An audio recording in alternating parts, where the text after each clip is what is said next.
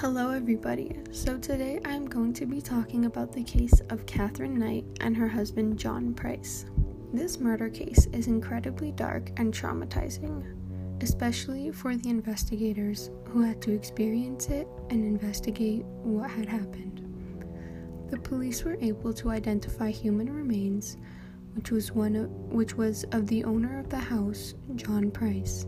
He was a 44-year-old man and lived with his wife, Katherine Knight.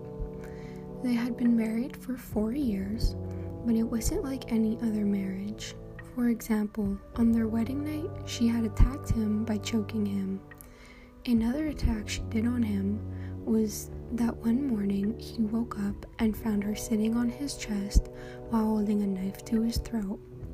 On March 1st, John Price didn't show up to work, so his colleague went to go see if he was okay at his house. When he had gotten to the house, he had noticed blood on the door, so he called the police. Little did he know that he had just reported a very disturbing and disgusting event.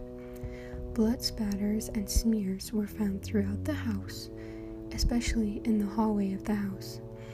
The police were shocked to find a 1 meter by 2 meter pool of blood in the hallway of the house. From the crime scene evidence, the first strike was in the master bedroom. While he tried to escape going down the hallway to the front door, his wife Katherine chased him and stabbed him repeatedly in the back. He had managed to get out of the house, but was then dragged back in. John Price's remains were found in the living room, but there was no sign of his head. The murder weapon was a butcher's knife that was right beside his dead, decapitated body.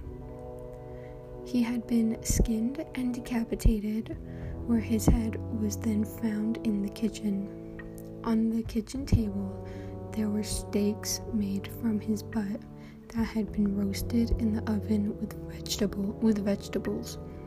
This murder case is absolutely disgusting and horrific.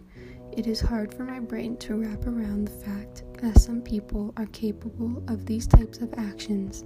It makes me sick to my stomach and question everything that's wrong with the world.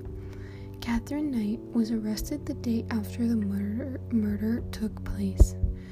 She was interviewed on March 4th, where she said that she did not remember the murder of John Price. She told the police these exact words. "The last time I recall was, I don't know about your dates, but I went inside and watched a bit of TV. The psychiatrists who had assessed her did not believe her.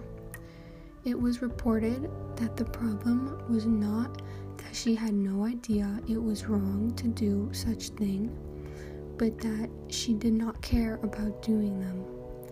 Katherine Knight's trial began in October of 2001 and was pleaded not guilty. After a little bit, Katherine had changed her plea to guilty.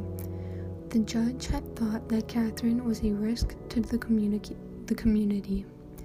The judge found that the only appropriate penalty for the prisoner was life imprisonment, and that parole should never be considered for Katherine Knight. "Katherine Knight should never be released from prison," said the judge. Thank you for listening to this horrific murder case.